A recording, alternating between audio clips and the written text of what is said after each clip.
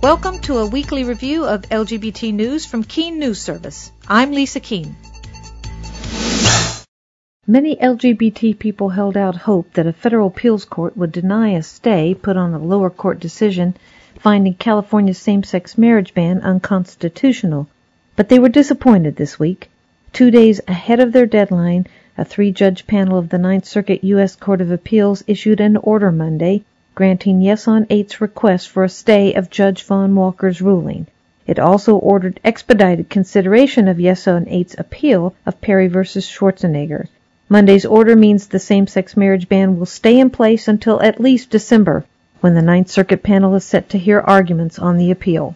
It's been more than a month since U.S. District Court Judge Joseph Toro ruled in 2 cases that the federal benefits provision of the Defense of Marriage Act is unconstitutional, but the Department of Justice has still not indicated whether it intends to appeal those decisions to the First Circuit U.S. Court of Appeals.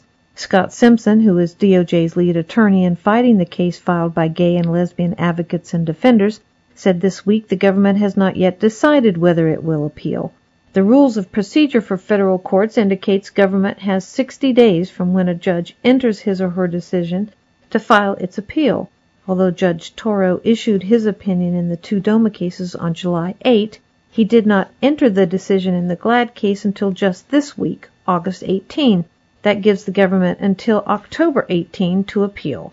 Toro entered his judgment in the 2nd case brought by the state of Massachusetts on August 12th, giving the government until October 11, which this year is National Coming Out Day. For the 2nd time in his administration, President Obama has used a recess appointment to install an openly gay nominee into office.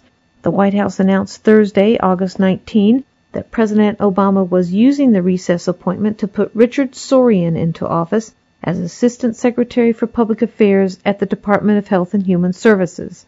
Last March, Obama used the recess appointment to put lesbian law professor and activist Kai Feldblum on the Equal Employment Opportunity Commission. In issuing this latest recess appointment for Sorian and 3 other nominees, Obama issued a statement urging the Senate to stop playing politics with our highly qualified nominees.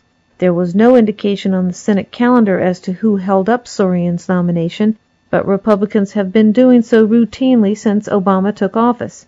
Interestingly, another openly gay nominee at HHS, Kathleen Greenlee, was confirmed by the full Senate last June, less than 2 months after she was nominated.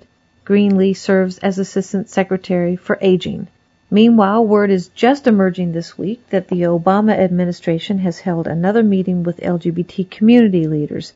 The meeting August 6 was the biggest meeting to date between the Obama White House and the LGBT community.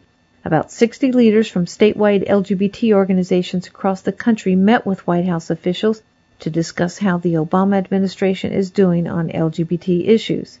Some people who attended or heard about the meeting have suggested that the Obama administration's liaison to the LGBT community conceded inconsistencies between what President Obama has said and what he has done on LGBT-related issues. But a White House official familiar with the meeting said the liaison, Brian Bond, did not characterize the president's record that way and conceded only that the White House understands the LGBT community's frustrations with how much progress the Obama administration has made. The official said the White House reached out to leaders of the Equality Federation, a group of statewide LGBT organizations, during their annual meeting in nearby Baltimore, Maryland. For Keene News Service, I'm Lisa Keene. You have been listening to a podcast of Keene News Service. Visit us on the web at KeenNewsService.com.